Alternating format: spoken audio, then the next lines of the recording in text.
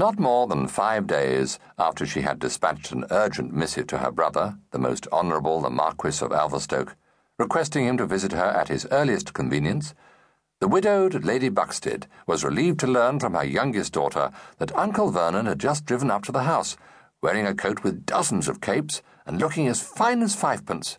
"In a smart new curricle too, mamma, and everything prime about him," declared Miss Kitty, flattening her nose against the window-pane in her effort to squint down into the street. "He is the most tremendous swell, isn't he, mamma?" Lady Buxted responded in repressive accents, desiring her not to use expressions unbefitting a lady of quality, and dismissing her to the schoolroom. Lady Buxted was not one of her brother's admirers, and the intelligence that he had driven himself to Grosvenor Place in his curricle did nothing to advance him in her good graces.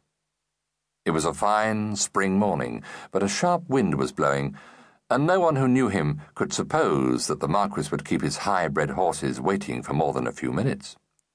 This did not augur well for the scheme she had in mind, not, as she had bitterly observed to her elder sister, that she cherished any but the gloomiest expectations, Alverstoke being, without exception, the most selfish, disobliging creature alive.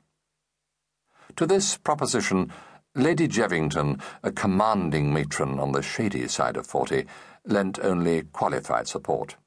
She might, and did, think her only brother selfish and disobliging, but she could perceive no reason why he should be expected to do more for Louisa than for herself. As for Louisa's 2 sons and 3 daughters, Lady Jevington found herself unable to blame Alverstoke for taking no interest in any of them. It was really impossible to be interested in such commonplace children. That he was equally uninterested in her own offspring did, however, argue a selfish disposition. Anyone would have supposed that a bachelor who was not only of the first stare, but who was also possessed of considerable wealth, would have been only too glad to have sponsored such a promising nephew as her beloved Gregory into the select circle which he himself adorned, and to have exerted himself to have brought dear Anna into fashion.